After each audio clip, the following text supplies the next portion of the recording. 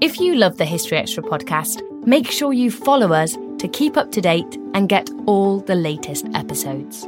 Thanks for your support, and I do hope you enjoy this episode. Life is a highway, and on it there will be many chicken sandwiches. But there's only one McCrispy. So go ahead and hit the turn signal if you know about this juicy gem of a detour.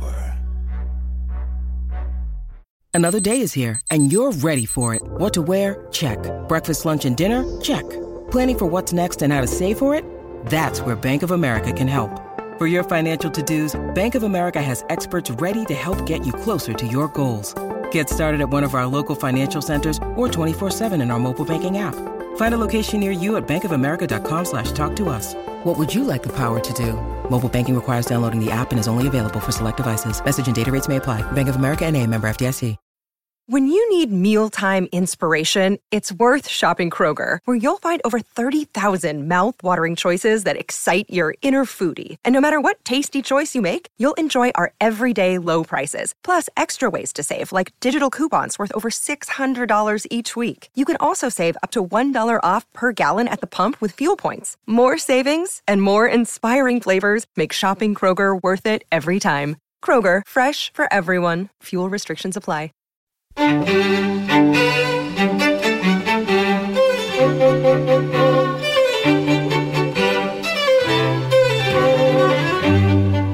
Hello and welcome to the History Extra podcast from BBC History Magazine, Britain's best-selling history magazine.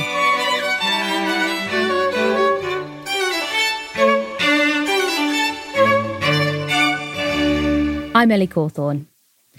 The golden age of Egyptology was a time of adventure and excitement, but also of rivalry, obsession and exploitation. The work of archaeologists in the late 19th and early 20th centuries transformed our understanding of the Nile Valley and its people, and left a lasting impression on Egypt too. That's the subject of today's talk from Toby Wilkinson, first delivered as part of our virtual lecture series.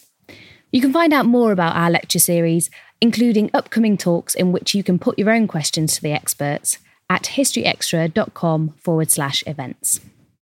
So good evening, everybody, and it's a real pleasure to be able to share with you this evening some extracts from my new book, A World Beneath the Sands. The book covers the century or more between the beginnings of Egyptology as a discipline at the very end of the 18th century and the perhaps most famous discovery of all time, the tomb of Tutankhamun in 1922. But we haven't got time this evening to give you a blow-by-blow account of that century and a quarter. So what I've decided to do to illustrate some of the main themes in the book is to choose 5 vignettes, if you will, 5 snapshots from the history of the golden age of Egyptology. We'll start off with the cover illustration from the book, which is the famous Zodiac of Paris. And I'll talk about the importance of that artifact and how it really sparked a long-running feud between the French and the British in the scrabble for ancient Egypt. Next, we will look at one of the most famous forms of art that to have been inspired by ancient Egypt, namely Verdi's opera Aida, and the story behind its first performance. Next, we will look at the history of scientific excavation in the Nile Valley and the remarkable woman who really ushered in the beginnings of proper scientific excavation.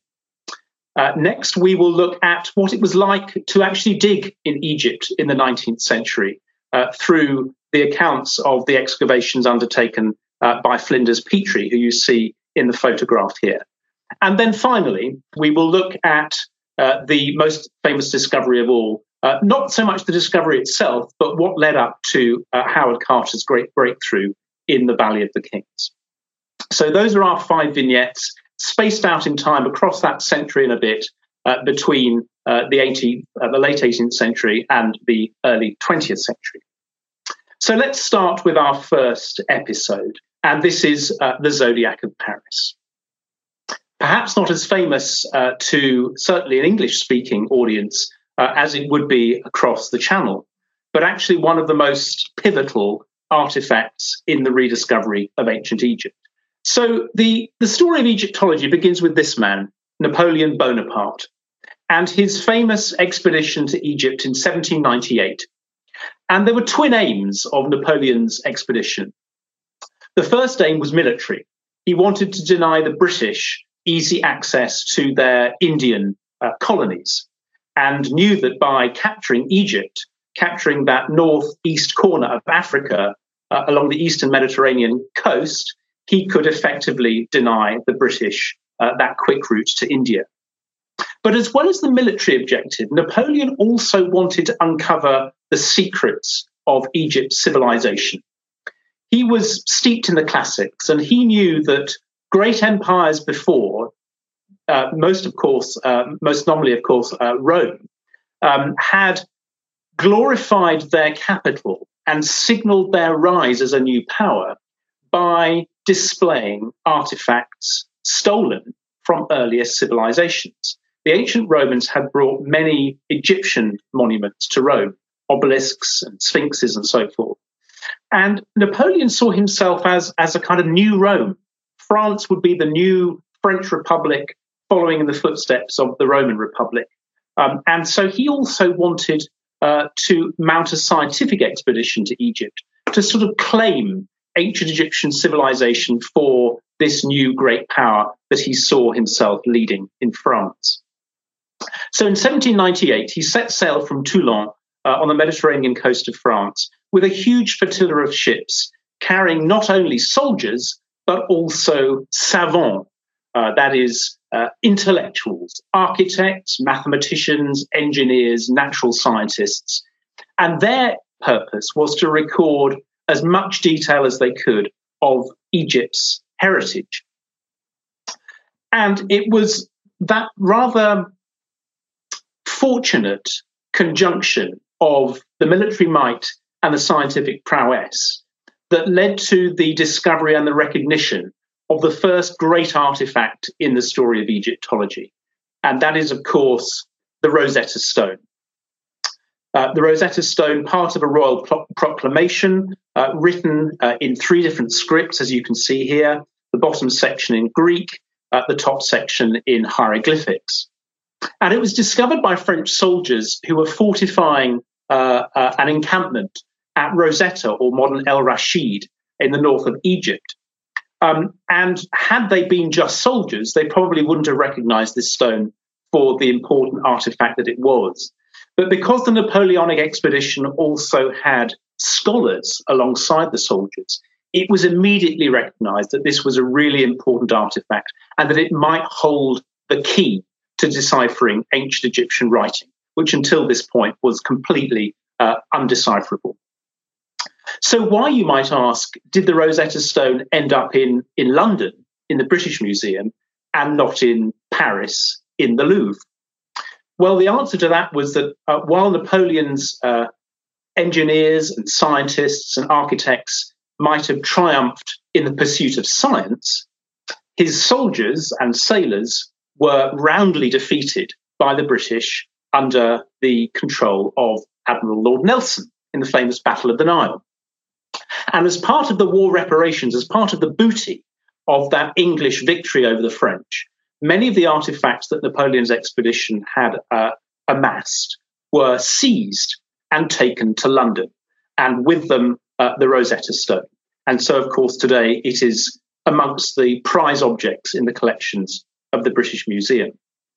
Well, as you can imagine, this didn't go down terribly well with the French.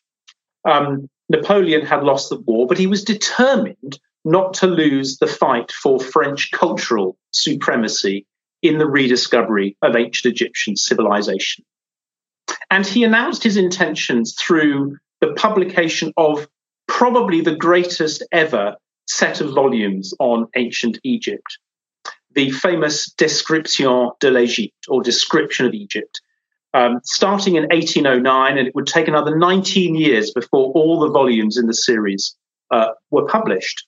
Here you see the frontispiece to the very first volume, and you can see immediately what Napoleon was trying to achieve through the publication of his scientific expedition. You see the imperial cipher there, the crowned N at the bottom of the slide. you see either side military victories, glossing over rather conveniently the military defeats, but emphasizing the victories that Napoleon as a general had won. And then underneath the spreading wings of the ancient Egyptian sun god, you have this tableau, this fictional montage of ancient Egypt with all the most recognizable symbols of that civilization, with an obelisk and a sphinx and a temple and some columns. And the idea was that France was now framing and claiming Egyptian antiquity. But of course, there was still the matter of portable antiquities, and the Louvre wanted its fair share of objects to signal that France was a great imperial power, every bit as confident as ancient Rome had been. But the British had the Rosetta Stone. So what to do? Well, there was another famous artifact at this time, which was still in Egypt. And in fact, it was located in a temple. And here is the temple of the goddess Hathor at Dendera. Dendera is a site about a couple of hours' drive north of Luxor. And it's a beautiful temple, quite a late temple, actually, finished under the early Roman emperors. Beautifully decorated, as you can see, in multicolored pigments. And on the roof of this temple, there was a small chapel. And in the ceiling of that chapel was a relief that had been noticed by Napoleon's expedition back in 1798. It was a zodiac that showed the constellations and various Egyptian deities around the outside. And the French badly wanted the zodiac of Dendera as an equivalent to the Rosetta Stone, which now lay in London. And so in 1821, they dispatched an expedition under the control of Monsieur Saulnier and Monsieur Lorrain. And their job, quite simply, was to go to Dendera, to hack out the zodiac from the ceiling of the roof channel and to bring it back to France. And they did so. And the Zodiac of Paris, as it became known, caused a great sensation. People queued to see it. Review shows were written about it. Songs were written about it. Everybody wanted to see the Zodiac of Paris. And it was regarded as a great triumph of French science and a bit of a two-fingered salute to the British. But in fact, there was only one voice that was raised against the bringing of the Zodiac to Paris. And even then, it was an anonymous voice. So great was the outpouring of nationalistic sentiment at the Zodiac's arrival. And so an anonymous letter was written to a French periodical in October 1821.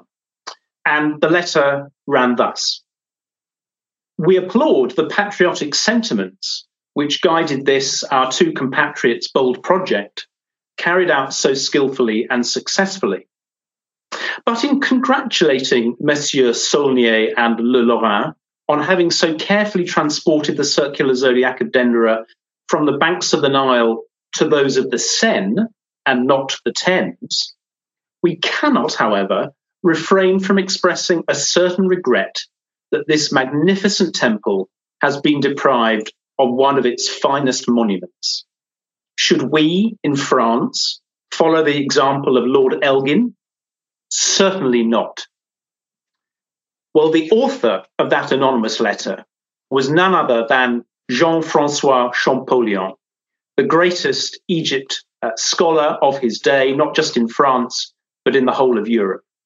And the greatest of ironies was that just exactly a year after writing that letter, it would be Champollion who would decipher hieroglyphics and open the key to ancient Egypt, not with the benefit of the Zodiac of Paris, but thanks to the Rosetta Stone of London. So that ushered in more than a century of Franco-British rivalry in the scrabble for ancient Egypt. And if we turn to our next vignette, we will look at how that unfolded in the 1850s. So we fast forward by 30 years or so. And by now, the collections of the British Museum had grown, and it was one of the great Egyptological collections in Europe. The Prussians had started to get in on the act. Various of the Italian city-states had built up collections of Egyptian objects. And the French were beginning to feel a little bit outdone, even though they had published the Description de l'Égypte, and even though Champollion had made the breakthrough in decipherment. And so in 1850, the Louvre sent this man, Auguste Mariette. He was a young scholar working at the Louvre. And in 1850, his employers sent him to Egypt with the one and only purpose of acquiring objects for the museum.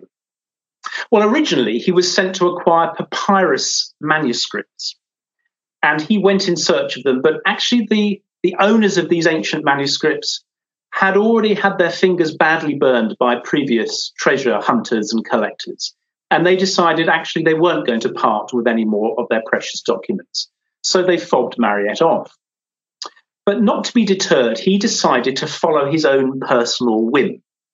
He was well steeped in the classics, and he knew of classical authors' tales of a great underground mausoleum of sacred bulls called the Serapeum, which had been lost since antiquity. But Mariette had a photographic memory. He was very good at remembering small details and putting them together to form a picture which eluded other scholars. And he thought that he might just have a hunch as to where the Serapeum lay. But the problem was he didn't have a permit to excavate. So he decided to take matters into his own hands and to dig secretly at night to evade the Egyptian guards. And he would labor during the night and then just before dawn, cover up all the traces of his excavation, pretend that nothing had happened as the guards came past on their duty. And then when they knocked off again the next evening, he'd restart the excavations. And this cat and mouse game went on for over a year. And in the process, Mariette uncovered a wealth of objects, which he duly sent back to the Louvre. Not the papyrus documents they had hoped for, but nonetheless an extraordinary collection of ancient Egyptian statues and stelae. And they were well pleased with what he had found.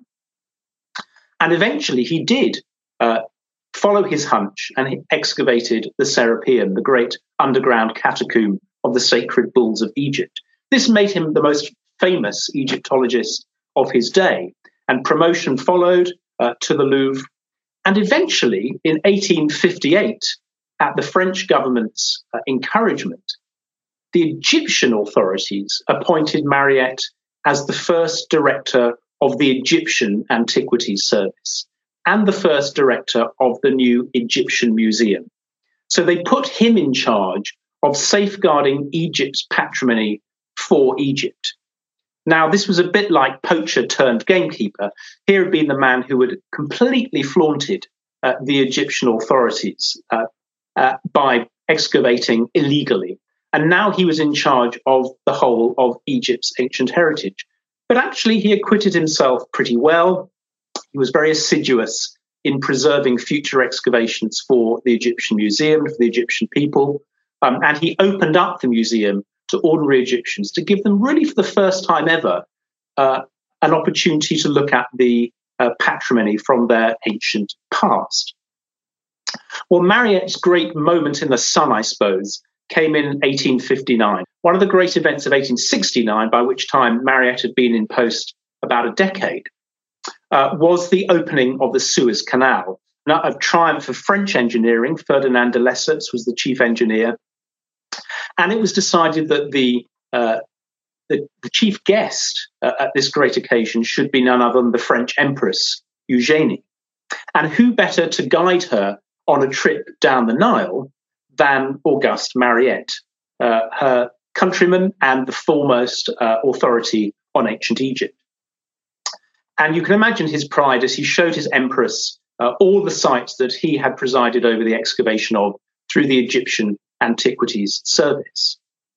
But there was one final act in this drama, and that was to do with another great event that had been planned for the opening of the Suez Canal. And that was the official opening of the Royal Opera House in Cairo.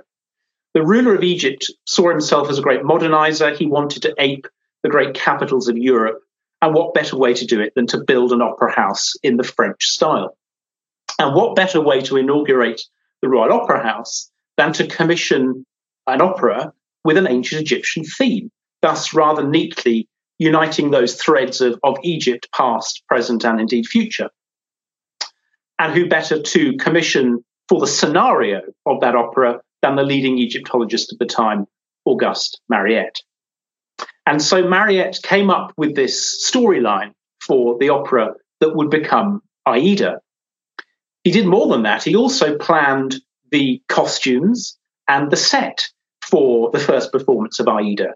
Drawing on his intimate knowledge of Egyptian antiquities, he came up with an extraordinary array of sets and costumes and props, modelled on the latest discoveries from the sands of Egypt. The only problem was that these were all being manufactured back in Paris, and relations between France and Prussia were getting pretty hot in 1869. They eventually led to the Franco-Prussian War, and this prevented the export of those props and stage sets in time for the opening performance at the Royal Opera House. So they had to fall back on another Verdi opera, Rigoletto, for the opening night, and it wasn't until 1871 that Aida received its first performance. So Aida goes down in history as the great opera with an ancient Egyptian theme, but it was intimately bound up not only with the rediscovery of ancient Egypt, but with the new self-image of late 19th century modern Egypt. So if we move to our next vignette, and we fast forward now by another decade, here, for example, is Mariette, just a closing note on his story. He is buried not in a cemetery, not in a churchyard, but actually in the grounds of the Egyptian Museum in Cairo. And here is his sarcophagus in ancient Egyptian style, surmounted by a statue in very 19th century style. So again, blending the old and the new. But despite Mariette's best efforts to preserve and protect Egypt's heritage, by the 1870s, it was a bit of a free-for-all in terms of Egyptian excavation. Many of the digs were pretty shoddy. They destroyed more than they recorded. And scholars began to express real concern about the future of Egypt's heritage. And this is where our next character in the story comes to the fore, a remarkable woman called Amelia Edwards. Cometh the hour, cometh the woman, because, as I say, in the 1870s, Egypt's heritage was being lost at an alarming rate. Now, Amelia Edwards may have seemed like a rather unlikely champion of scientific archaeology. She started off life as a journalist and a Victorian novelist, and she wrote slightly racy novels, the sorts of things that today you'd buy in an airport bookstore before a long-haul flight. But she was a terrifically popular novelist. And then one summer, she decided to turn her hand to travel writing, and she wrote a book of her travels around Europe. And in 1873, she thought, well, I'll do this again. I'll go and explore Europe, and maybe there'll be another book in it. But the weather was so poor that she and her friend decided on a bit of a whim to divert from Europe and go somewhere where the weather was more predictably warm and sunny. And that, in 1873, was Egypt, which was one of the most popular destinations for the consumptives of Europe. And so Amelia Edwards arrives in Egypt in 1873 and embarks, like all travellers at the time, on a trip up the Nile. And she's absolutely entranced by what she finds. The conjunction of a rapidly modernizing Egypt with the ancient remains of its pharaonic civilization, with the amazing climate and the unchanged, timeless scenes along the Nile. And the result was probably her most famous book, 1,000 Miles Up the Nile, which was an instant bestseller and actually has remained in print ever since. And I commend it to you. It's a rollicking good read. And I'll just read out a couple of little quotes from 1,000 Miles Up the Nile. It gives you a sense of Amelia Edwards' writing style. She says a little differently at the beginning of the book. In simple truth, we had drifted hither by accident, with no excuse of health or business. or any serious object whatsoever, and had just taken refuge in Egypt as one might turn aside into Burlington Arcade or the Passage des Panoramas to get out of the rain. Well, of course, she was being very modest, because as the book went on, she really found her stride, and she started to not just describe what she saw in Egypt, but to really empathize with its ancient civilization. In Philae, one of the most beautiful sites in Egypt, at the First Cataract, she wrote, "If a sound of antique chanting were to be borne along the quiet air, if a procession of white-robed priests bearing aloft the veiled ark of the god were to come sweeping round between the palms and the pylons, we should not think it strange. One cannot but come away with a profound impression of the splendor and power of a religion which could command for its myths such faith, such homage, and such public works." So she was really falling under Egypt's spell. But she then realized, the more she traveled in the country, that its ancient past was under immense threat. And she decided to use her writing skills and her indefatigable networking skills to do something about it. And so when she got back home, she made a lot of money from 1,000 miles up the Nile, and she threw herself into what would now be her life's work, preserving and protecting Egypt's ancient heritage. And so she founded, at a time when others were still ransacking the great sites of Egypt, she founded the first society dedicated to its proper scientific exploration. The Egypt Exploration Fund, as it first was, Egypt Exploration Society, as it subsequently became, which is still going strong today. Founded in 1882 with the express purpose of recording, before it was too late, all of those monuments which still stood testament to Egypt's pharaonic glories. And on the right-hand side here, you see an image of one of those early Egypt Exploration Fund digs, with artifacts being crated up and taken away for full study and publication. And so it's really Amelia Edwards who we have to thank for transforming the science of Egyptology from an antiquarian free-for-all, the preserve of treasure hunters and scoundrels, into a proper scientific discipline with scholars at the fore. And we will forever be in her debt. Amelia Edwards had strong views on most things, and she had a particularly strong opinion on who should lead the first dig for the newly funded and founded Egypt Exploration Fund. And she chose an unlikely man in many ways, a young man called Flinders Petrie. And here you see him lounging outside a rock-cut tomb at Giza with a stray dog for company. He was a self-taught man. He had no academic training at all, but he had a real eye for detail. He was very interested in ancient measurements, for example. And he was determined that when he dug a site, he would record even the most minute objects that earlier treasure hunters had tossed casually aside. And so he really began the modern scientific discovery of Egypt. He was also exemplary in publishing the results of his digs, usually within a year of finishing the excavation, which is a standard that very few archaeologists today manage to adhere to. But life on a Petrie dig wasn't quite as glamorous as it might seem. And for a first-hand account of what it was like to accompany the great man on one of these early excavations, we have to turn to another individual whose anniversary we're celebrating this year. And if we look at these two images, this one and the next one, we will see two Victorian men who superficially look quite alike. I mean, they're both heavily moustached and bearded and look rather serious and dressed rather soberly. But in fact, they could not have been more different. The man on the left is Canon Hardwicke Rawnsley, famous as one of the two co-founders of the National Trust, exactly 125 years ago this year. The man on the right is our friend Flinders Petrie. Well, looks might have suggested they had much in common, but their personal habits and way of life could not have been more different. But nonetheless, Canon Rawnsley visited one of Petrie's excavations and was evidently so impressed that he decided to send his son, Noel, on a future Petrie dig, perhaps as a kind of finishing school. Well, as finishing schools go, it was certainly memorable, but perhaps not for the right reasons.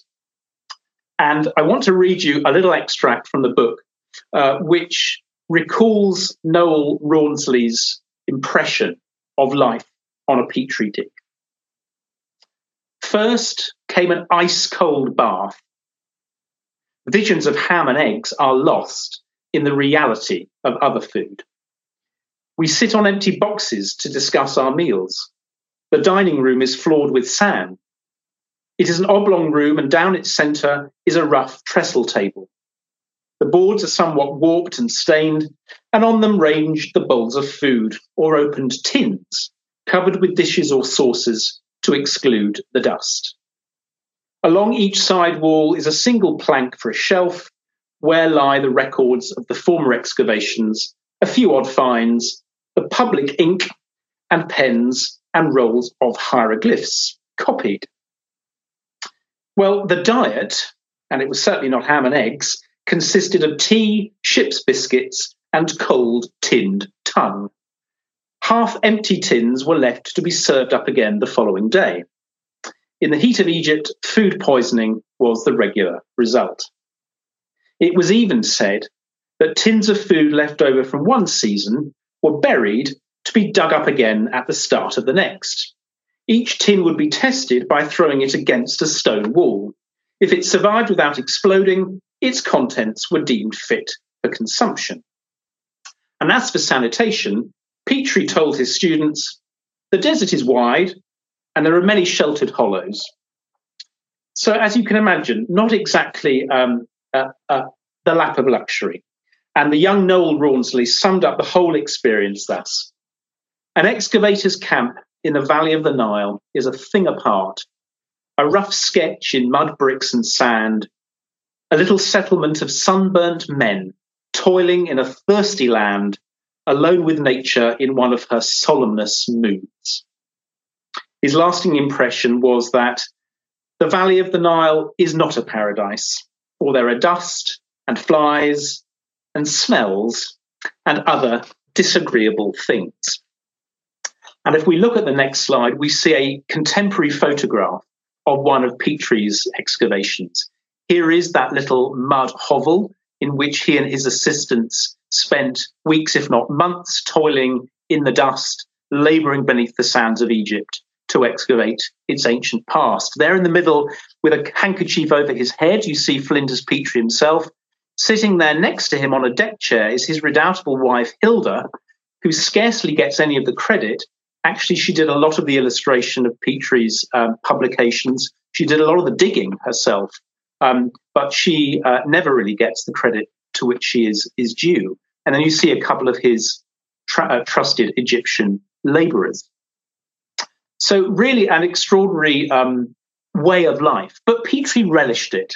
And the result was that over an archaeological career spanning some 30 or 40 years, he excavated just about every site in Egypt. And one can still go back to his publications today and consult them with great reward. I have on my shelves a number of Petrie's publications from the 1890s and early 1900s, and they really are a kind of landmark in the history of archaeological publications.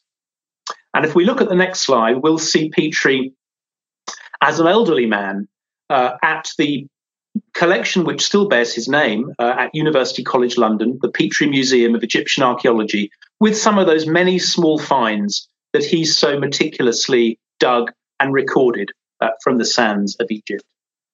So he's a great figure, but like many of the great figures in the book, a somewhat controversial character, and he had his pluses and his minuses, even if he did science a great service.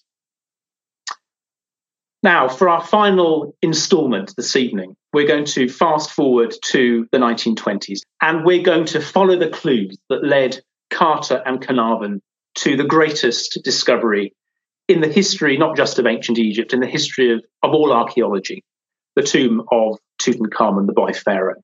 The Valley of the Kings in the early 1920s looked like this. It was still untouched by tourism. It was still filled to a depth of many, many meters by loose stone chippings and rubble, which had been excavated from later tombs and just poured into the floor of the valley. It was pretty unprepossessing and uncompromising terrain. But archaeologists knew that it was the tomb of the Valley of the Kings, that it held the tombs of Egypt's pharaohs. And so to get the permit to excavate in the Valley of the Kings was considered the kind of plum concession in the whole of Egypt. And the man who held it throughout much of the early 1900s was a New York lawyer and financier called Theodore Davis. And here you see him third from the left with the waistcoat and the elaborate moustache, surrounded by his archaeologists, because he was the patron. He bankrolled the excavations, but he needed professionals to do the digging for him. And Theodore Davis and his archaeologists uncovered many tombs in the Valley of the Kings. And by 1913, when they'd been at it for the best part of a decade, he was pretty confident that anything that could be found had been found. And he confidently declared, the Valley of the Tombs of the Kings is now exhausted. He handed back his permit to excavate, and he returned to his home in New York, where he died just a year later. And then the world was plunged into the First World War, and very little excavation could take place. But just before war was declared, just in that narrow window between Davis handing back his concession and the outbreak of war, another man snapped up the concession. Is what he'd been waiting for many, many years.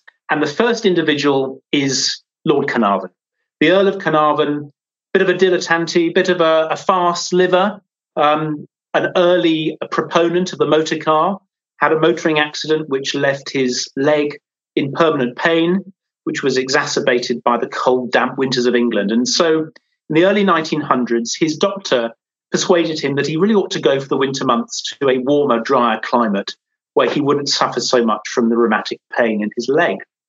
And so he took to spending winters in Egypt, in Luxor, and eventually at the Winter Palace Hotel. And he would sit there on the veranda, as you can still do today, look across the Nile to the western hills and dream of what might lie in the valleys of the kings and queens hidden within those hills. And although he was an enormously wealthy man, what Carnarvon needed if he was to realize his ambition of digging in the Valley of the Kings was a well-trained archaeologist. And the next slide shows the man that he paired up with, Howard Carter, who had actually worked for Theodore Davis some years earlier, had gained a really intimate knowledge of the Valley of the Kings and the surrounding hills, and who believed, unlike Davis, that the Valley of the Kings was not exhausted. Carter had, more than a hunch, he had a deep-seated conviction that there might be one more tomb to be found in the Valley of the Kings. Well, what led him to that conviction? There were a few clues that Davis had found. There was a faience cup that had been found under a boulder in the Valley of the Kings, bearing the name of a pretty unknown king, Tutankhamun. People vaguely knew of his existence, but he didn't really loom large in the monumental record. Then Davis found an embalming cache, a collection of linen wrappings and unguent jars that had obviously been left over from a royal mummification somewhere nearby. Again, they bore the name of Tutankhamun. And the third clue was an empty chamber filled with mud, but with a few fragments of gold foil, which again bore the name of this unknown King Tutankhamun. Well, putting together those clues, the cup, the mummification bandages, and the fragments of gold foil, Carter really felt in his bones that the tomb of Tutankhamun must lie somewhere nearby and had not yet been found. And so he determined to work away as long as it took until he discovered what he believed still lay in the Valley of the Kings. Now, as I've mentioned, the valley was filled up, the bottom of the valley, with hundreds of thousands of tons of stone fragments. And these all had to be carefully taken away by a specially built railway. It took years and years to excavate down to the bedrock. And by 1922, when Carter and Carnarvon had been at this for 5 long years with really no finds to show for it, Carter was still convinced there was something to be found, but Carnarvon was getting tired. His fortune was not inexhaustible, and he really didn't know whether he wanted to continue throwing good money after bad. And he was about to call it a day. And Carter, very unusually, drove up to Highclere Castle, the seat of the Earls of Carnarvon, and begged Carnarvon face to face for just one more season, just one last chance in the Valley of the Kings to find what he believed still lay to be discovered. And reluctantly, Carnarvon agreed. And that new season of excavation got underway at the end of October 1922. Well, within just a few days of the start of the excavation, the Egyptian workmen had found a stone step cut in the valley floor. And that stone step, when cleared, yielded a descending staircase. And that descending staircase finished with a rubble wall.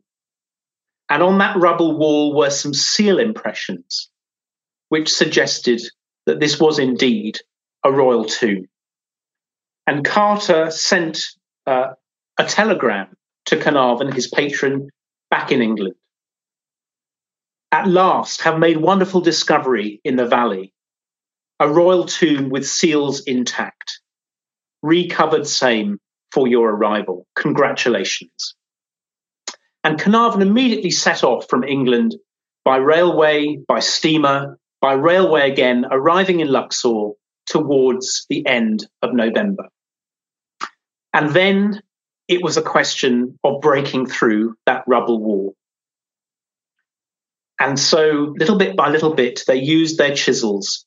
And what did they find beyond the rubble wall? But a corridor filled to the ceiling with yet more rubble, which had to be painstakingly excavated until it was clear. And at the end of that corridor, there was another rubble wall, also covered in seal impressions. So 2 walls and a corridor. And then eventually, on that day of days, it was Carter who, with chisel in hand, watched by Lord Carnarvon, by Carnarvon's daughter, and by an English engineer, Arthur Callender. He made a small hole in the rubble wall and held a lighted candle through the opening to see what he could see. And I'm now going to read from Carter's journal from that day, the 26th of November, 1922. Candles were procured, the all-important telltale for foul gases when opening an ancient subterranean chamber. I widened the breach and by means of the candle looked in, while Lord C, Lady E, and Callender, with the Rices, the Egyptian foreman, waited in anxious expectation. It was some time before one could see. The hot air escaping caused the candle to flicker. But as soon as one's eyes became accustomed to the glimmer of light, the interior of the chamber gradually loomed before one, with its strange and wonderful medley of extraordinary and beautiful objects, heaped one upon another. There was naturally short suspense for those present who could not see. When Lord Carnarvon said to me, "Can you see anything?" I replied to him, "Yes, it is wonderful." Well, if that doesn't sound quite the familiar extract, it's because when Carter came to write up his journal as the publication of the Tomb of Tutankhamun, he had the assistance of a ghostwriter, a professor of English literature at Cairo, who helped him polish his prose a little and add a little more panache and excitement. And so what was published is the more famous account. And here it is. At first, I could see nothing. The hot air escaping from the chamber, causing the candle flame to flicker. But presently, as my eyes grew accustomed to the light, details of the room within emerged slowly from the mist. Strange animals, statues, and gold. Everywhere the glint of gold.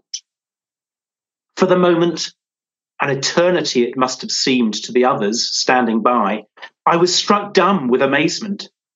And when Lord Carnarvon, unable to stand the suspense any longer, inquired anxiously, "Can you see anything?"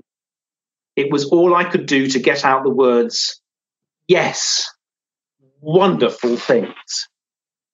And they had indeed found wonderful things, and foremost among the 5,500 objects interred in Tutankhamun's tomb was that great icon of ancient Egyptian civilization, the gold funerary mask of the boy pharaoh. And thus, in a sense, ends the golden age of Egyptology with a golden mask. It was a century between decipherment and discovery, which saw Egyptology emerge from its roots in antiquarianism and political rivalry into the 20th century and the spotlight of scientific inquiry.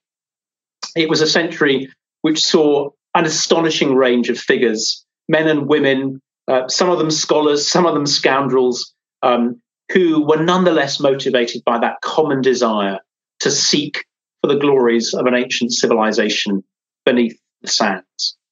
And it was a century which really impressed upon the Western mind and the Western imagination that peculiar allure of ancient Egypt, which has not left us in the century since. Thank you very much indeed. This episode is brought to you by Indeed. We're driven by the search for better, but when it comes to hiring, the best way to search for a candidate isn't to search at all. Don't search, match with Indeed. Use Indeed for scheduling, screening, and messaging so you can connect with candidates faster. And listeners of this show will get a $75 sponsored job credit to get your jobs more visibility at Indeed.com/HistoryExtra. Just go to Indeed.com/HistoryExtra right now and support our show by saying you heard about Indeed on this podcast. Terms and conditions apply. Need to hire? You need Indeed. We don't always realize just how much our negative thoughts and experiences stick with us and weigh us down. You may find your brain constantly running through a highlight reel of bad moments. That comment your friend made last week that hurt your feelings. That frustrating thing your mum does. Or that silly thing you said in a meeting. Maybe it's time to get it all off your chest. Whether it's a tiny annoyance or something much bigger, talking about it can give you some relief and lead you to a potential solution. That's where therapy comes in. It's a safe space to share whatever's weighing you down and learn to process it, so your internal highlight reel can focus on the good stuff. And BetterHelp offers affordable online therapy on a schedule that works for you. Connect with a licensed therapist by text, phone, or video call. Start the process in minutes and switch therapists anytime. Let it out with BetterHelp. Visit betterhelp.com/historyextra today to get 10% off your first month. That's BetterHelp, HELP.com/historyextra. Life is a highway, and on it there will be many chicken sandwiches. But there's only one McCrispy. So go ahead and hit the turn signal if you know about this juicy gem of a detour.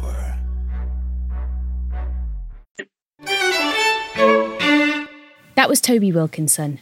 His book, A World Beneath the Sands, Adventurers and Archaeologists in the Golden Age of Egyptology, is on sale now, published by Picador. And if you're interested in attending one of our virtual lectures live and putting your own questions to the experts, you can find out more at historyextra.com/events. Thanks for listening. This podcast was produced by Ben Hewitt and Jack Bateman. Tomorrow we've got another episode on everything you wanted to know about the Roman emperors. Bye.